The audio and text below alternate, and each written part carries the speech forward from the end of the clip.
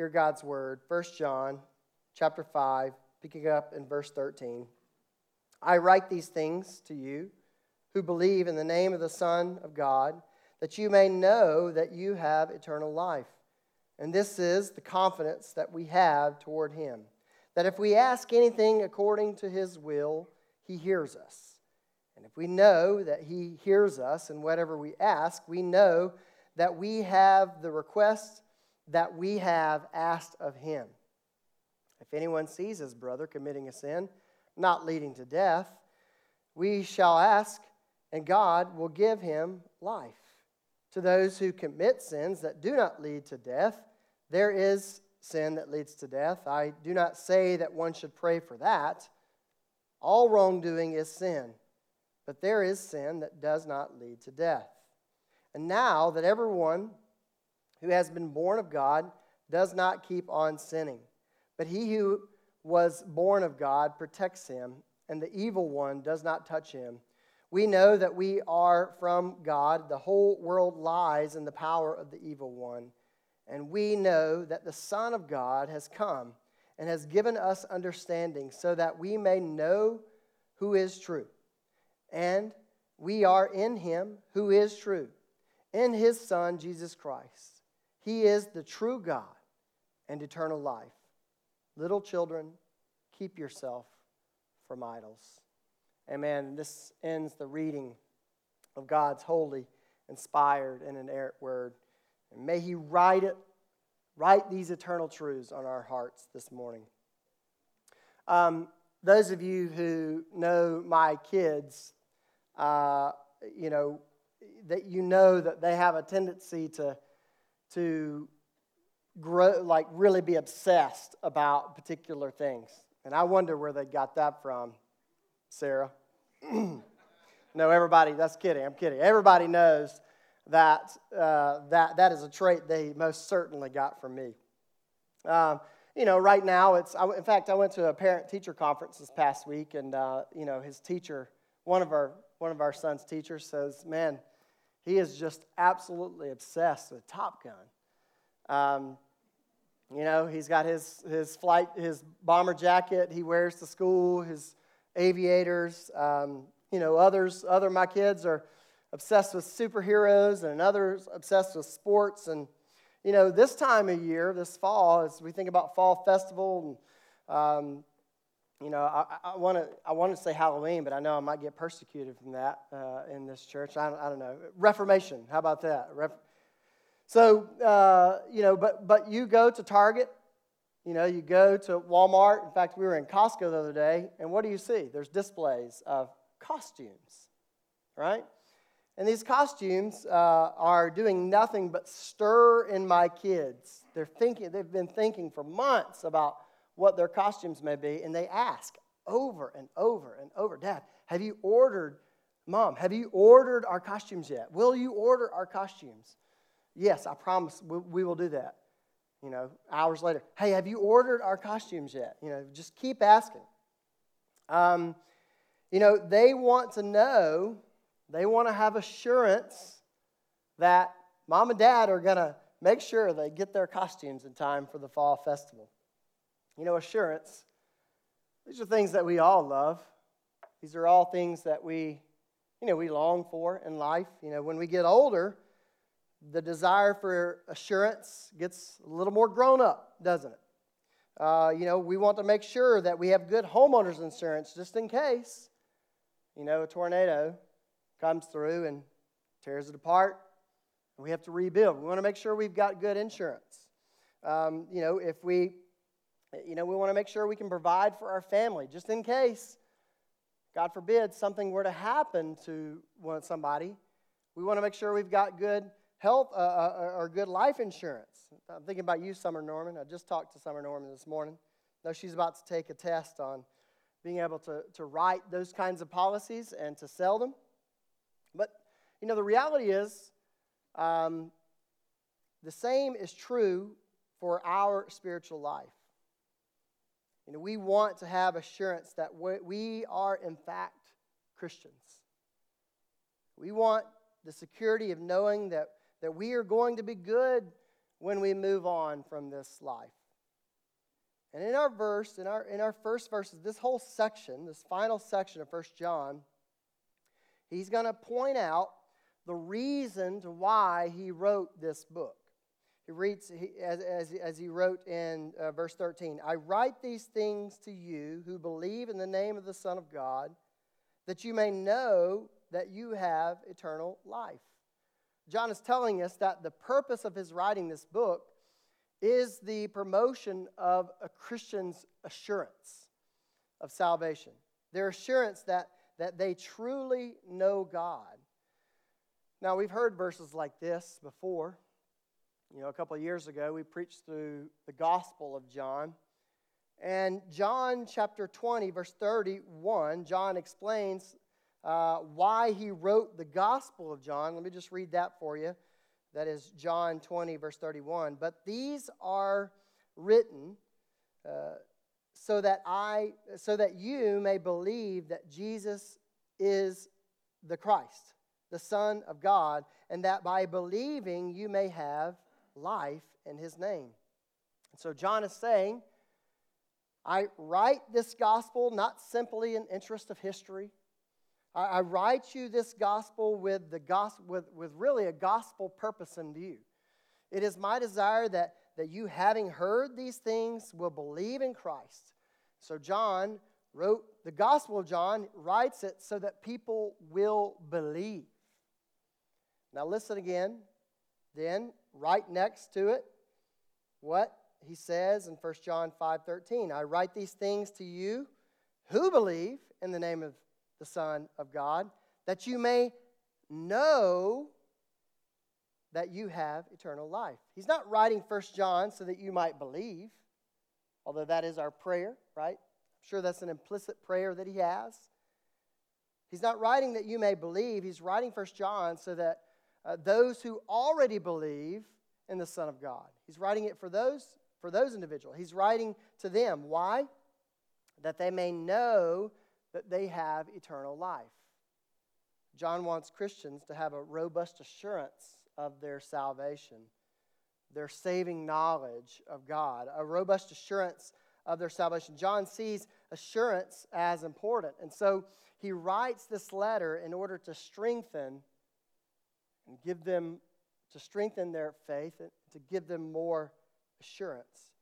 And here's something to recognize about assurance, and really this is my first point. While assurance is important, it is not automatic. And it is something that we are to cultivate. John wants you to hear the truth. And then he wants you to believe the truth. And then he wants you to live the truth. And that's what 1 John really was about. Not simply saying it, not simply knowing it, but living out the truth. And then he wants you to be assured of that truth. And so John is telling you here, I've written this to people who are already believing in the name of the Lord Jesus Christ. I'm writing this letter to you who already believe that Jesus is the Son of God, that they may be assured of salvation. I can't tell you how many conversations I've had with Christians who've said, I hope I make it. I'm just worried that I might not be a Christian. I'll never forget, there was a season, my freshman year of college, and it was really the first time that I ever sat under gospel, I would say expository preaching. I wouldn't say it was super gospel rich, it was more law heavy at the time. But I can remember leaving every single Sunday. It was good, faithful preaching, and he was preaching expositionally through the text, but I would leave every single Sunday just super convicted, which is good. Conviction is a good thing, but I left with no hope.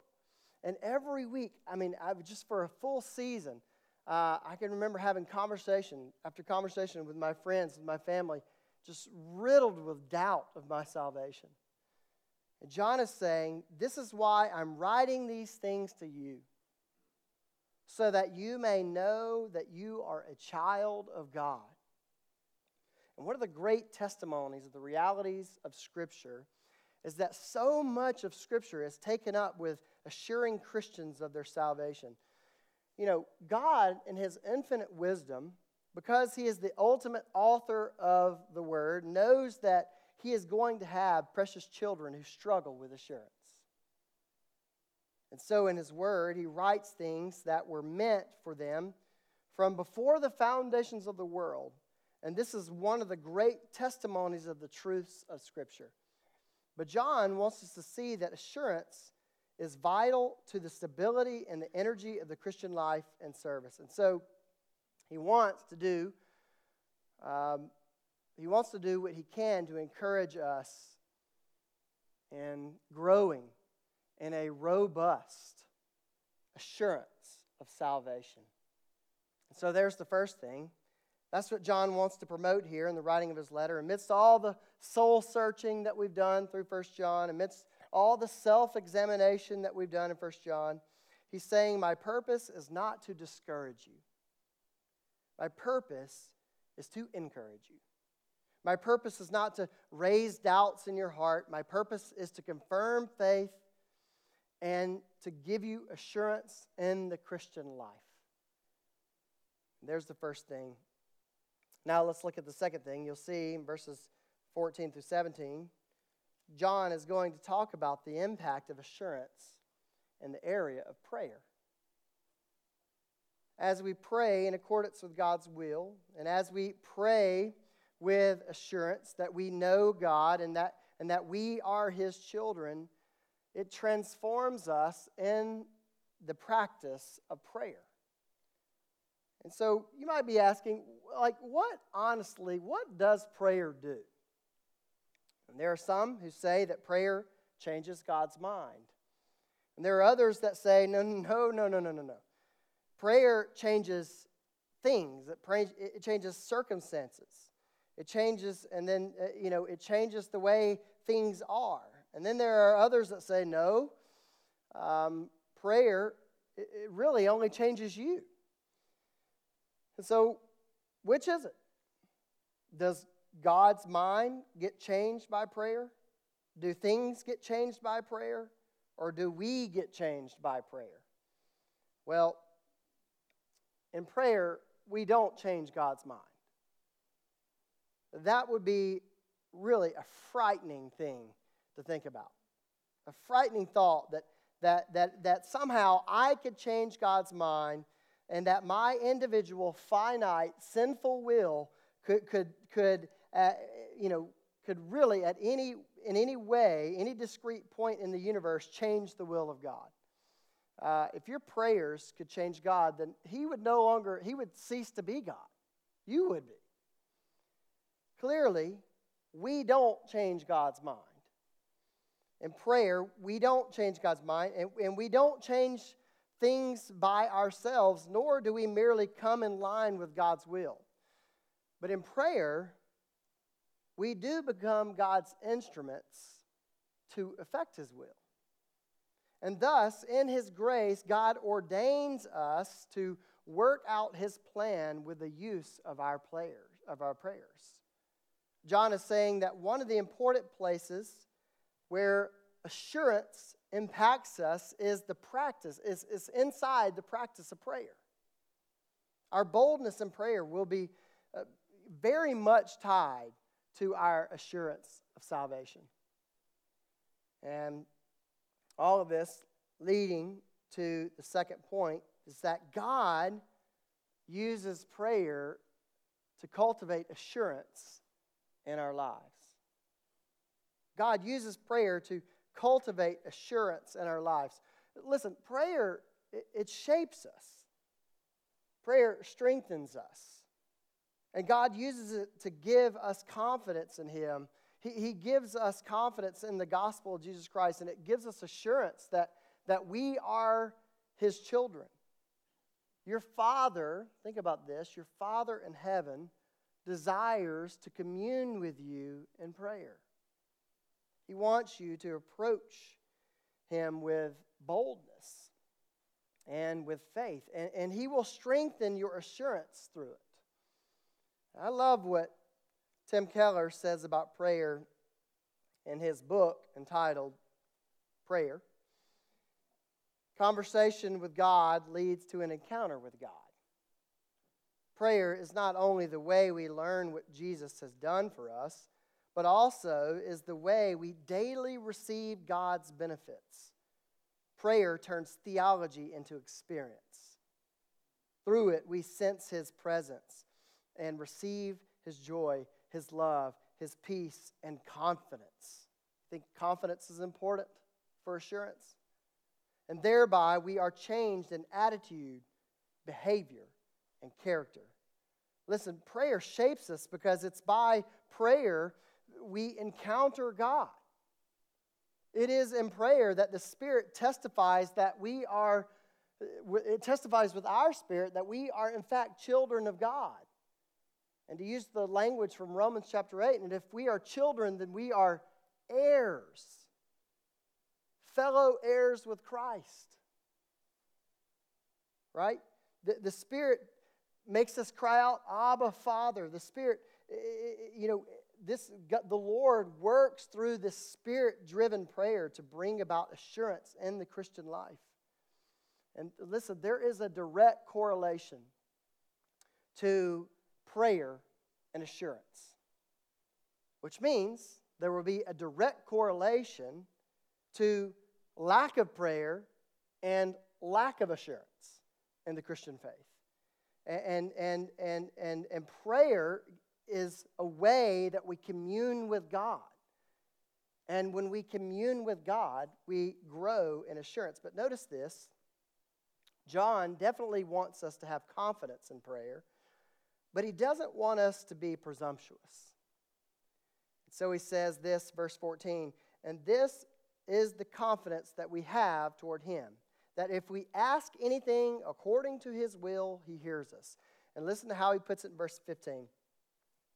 And if we know that he hears us in whatever we ask, we know that we have the requests that we have asked of him. John speaks as if it's almost past tense. You know, if we've asked him, we have it. But notice he makes it clear that we are not to be presumptuous in our prayer. We're always to pray how? Your will be done. Whatever we ask according to his will, John says, John is writing to us, be bold in our prayer. He's wanting us to be assured in prayer, and he also is wanting us to always pray in accordance with the will of God. He's talking to us here about the Christian assurance that God will answer our prayers. We can pray in faith that God wants to hear our prayers, and he actually desires to answer our prayers. John wants us to be bold and confident that God will hear our prayers. John wants us to be totally confident that God will hear our prayers. And so he even speaks of them as being answered as we ask them. We have what we ask. Now, that sounds, I know it may sound to some of you like a license for some people to say, well, maybe they say, Lord, we're going to speak it into being by faith. But notice what John says here. As we ask according to his will. John wants us to have confidence in prayer, but he doesn't want us to be presumptuous. So he wants us to pray boldly, but always according to his will. He says in verse 14, we are always to pray, your will be done. Jesus demonstrated this, did he not? When he tells his disciples in the Lord's Prayer how they are to pray. Remember? Your kingdom come, your will be done, or thy kingdom come, if that didn't make sense to you. Thy will be done. Jesus, by his own example, shows us that we are always to pray in accordance to God's will. And John had heard Jesus teach this. And perhaps he had even heard him frequently pray this way. And so John says to these Christians, pray boldly. Be assured of God's answers to prayers which are in accordance to his will. But always pray boldly in accord with his will, in accord with the will of God. Is that something you voice in your prayers? Is that something you voice often? Lord, yes, Lord, we petition for these things, whatever it may be, but let your will be done. Let your will be done. Then God says something very hard and can be somewhat confusing in verses 16 and 17. Now, don't get confused by what he says. What John is doing is giving us an example of how you are to pray for God's will in a specific situation of intercession. Okay? You're interceding for someone else. In this case, the case of somebody who's fallen into sin. John knows that we ought to be interceding for one another, right? When someone who has fallen into sin, we ought to go before the Lord, interceding before the Lord on their behalf. Lord, pleading with him, Lord, turn her back towards you and away from sin. That's how we ought to be praying for one another. And John says, if we will pray in accordance with God's will, that brother will turn from sin. God will hear that prayer. But then he adds this statement, to those who commit sins that do not lead to death. There is sin that leads to death. I do not say that one should pray for that. Now, to be totally honest with you, commentators, for hundreds of years have wrestled with what this means. What in the world is John talking about when he says a sin which leads unto death? Is he talking about a specific sin that is beyond forgiveness? Is he talking about blasphemy against the Holy Spirit? Is he talking about apostasy? And so, again, good commentators have wrestled with John, with what John is saying. But I think it's simply this. John is writing in a context where people have renounced their faith. They have deconstructed, to use, 2020 language, 2023 language, right? 2022. They've turned their backs on Jesus as, on the Jesus of the apostles' teachings, and they've left the church. And John is saying, if you see a brother falling into sin, pray for him. Intercede for him. God, in his mercy, will turn him from his sin. But don't pray, Lord, even though that person renounces Jesus, save him anyway. Because that's never in accordance to God's will. God doesn't save those who renounce Jesus.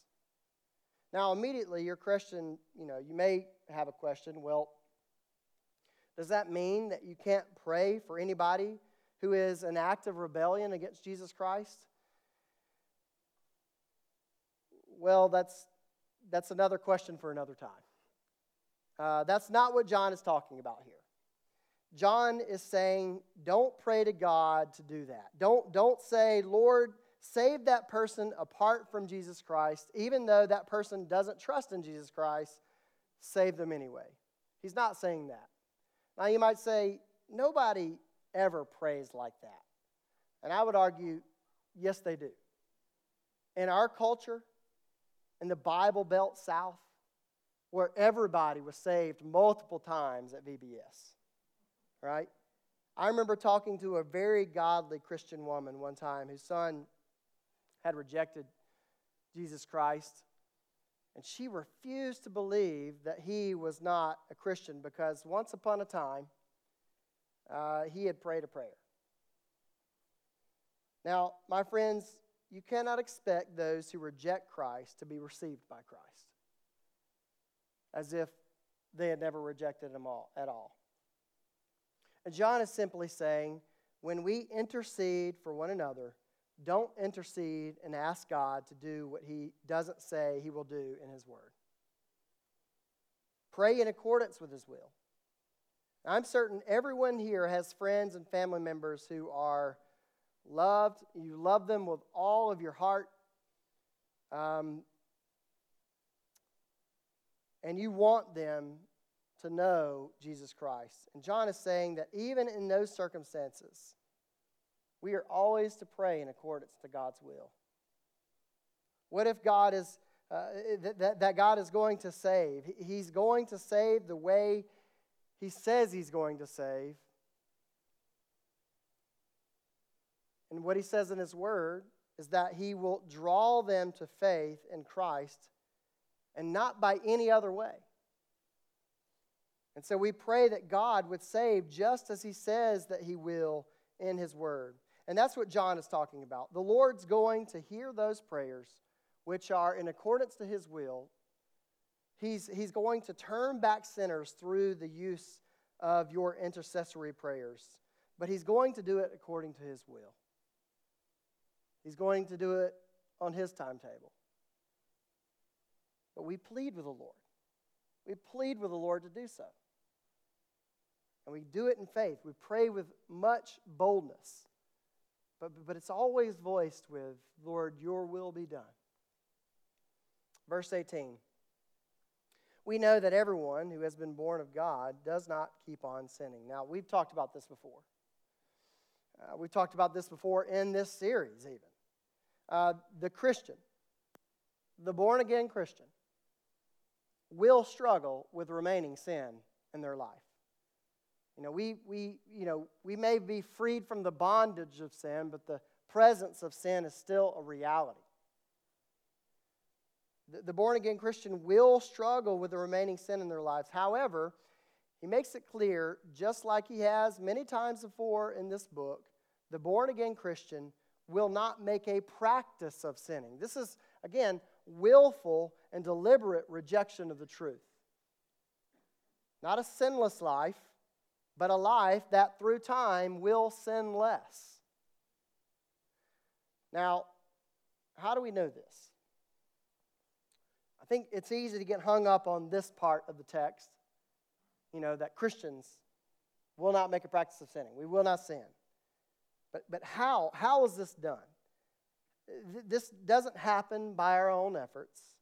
This doesn't happen by us pulling ourselves up by our proverbial bootstraps, right? By us white-knuckling, the remaining sin out of our lives. Sanctification, yes, it happens, through effort. It is an actual effort that we take, but it is a grace-driven effort. But how do we know it is a grace-driven effort? Look at the second half of verse 18. But he who was born of God protects him, and the evil one does not touch him. Who is the one born of God that protects the children of God? Who's the one interceding for us right now as we speak? John is saying, Jesus. It's always been Jesus. The Spirit of Christ is convicting us of our remaining sin and compelling us with new inclinations to put to death the deeds of the body, to wage war against the remaining sin in our lives. And I love this reminder he tags on there at the end of verse 18. Listen, Satan can't touch us. He's no match for our King. Our King has crushed his head and is continuing to crush his head, and he's not yet done. He's still grinding that heel. He's grinding it in. Our King is the one protecting us. Our King is the one interceding before us, before the Father. And His Spirit is driving us away from prayer. His Spirit is interceding with our spirit that we are children of God. bringing assurance. Verse 19, we know that we are from God, and the whole world lies in the power of the evil one.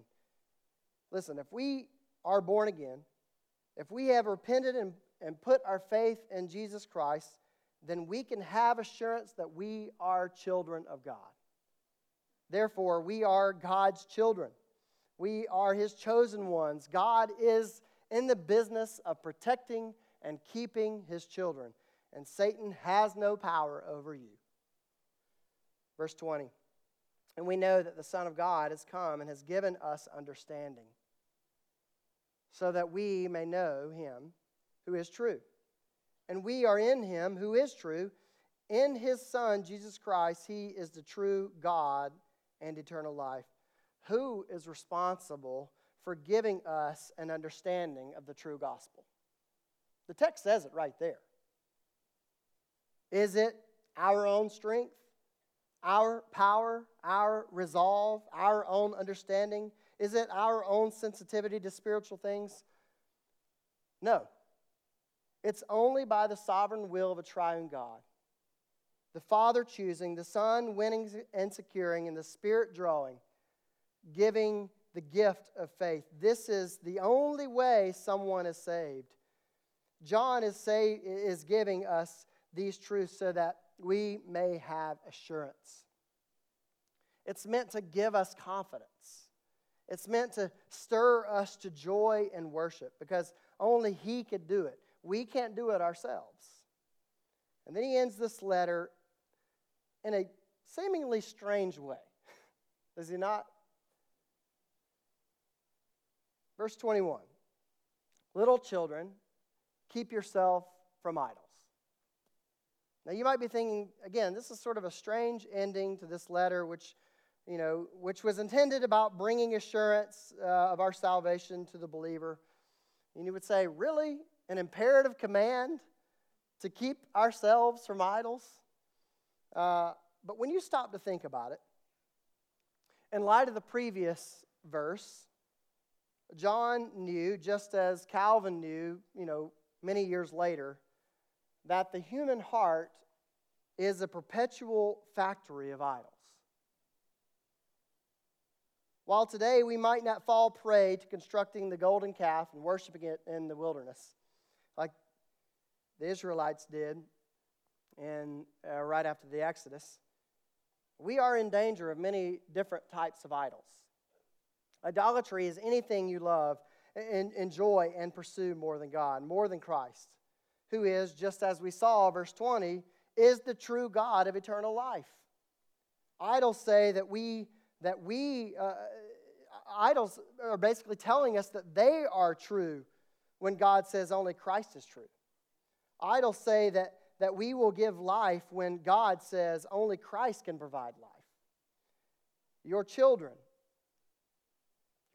success, your children's sports, your spouse, your desire for a spouse, your desire for a bigger house, your desire for a different job, your desire for your own self-righteousness. Any effort to earn our own salvation creates idols of necessity. If we make any of these things our fundamental confidence in life, then those things become idols which we look to instead of Christ for our salvation and ultimate sense of fulfillment and joy and assurance. You want to lack assurance? Put your hope in something that's fleeting. Something of the created world that will disappear. You want assurance? Set your eyes on Jesus. It's possible to scrupulously keep the other 9 commandments as a way to earn our salvation, when in reality, we actually break the first commandment with your good deeds. Where good works are all done in service to an idol as a way of avoiding Christ our Savior. Idols promise but can never deliver. whereas God says Christ both provides and delivers. So John is reminding us to guard ourselves against idols of power, of control, comfort, applause, position, respect, pleasure. Your heart will never be satisfied and at rest with any of these little false gods. Only Christ truly and eternally satisfies. Jesus said it perfectly. Whoever drinks from the water that I will give him will never be thirsty again, ever. In fact, the water that I give him will become a well of water springing up within him for eternal life. John 4:14. And this is our final point. Assurance of salvation is most cultivated when we set our eyes on Jesus Christ. Listen, this is why we preach the way we do here. This is why we sing the songs that we sing here. We think Jesus is your only hope in life and death. Nothing brings assurance like taking our eyes off the created things in the world and focusing on the only one who can bring ultimate joy in eternal life. Look away from your own self-salvation projects and look to Christ, the risen Christ, who is the author and perfecter of our faith. Jesus Christ is the Son of God, the true God, and the only God who gives you eternal life. And you can have certainty. All you have to do is believe in his name. The scriptures say, everyone, all who call on the name of the Lord will be saved. He and he alone is the true God, and he wants you to find assurance. Look to him and away from yourself, and assurance can be cultivated in your life. And remember, this sermon series is about helping you remember and see that you are a child of God. Let's pray.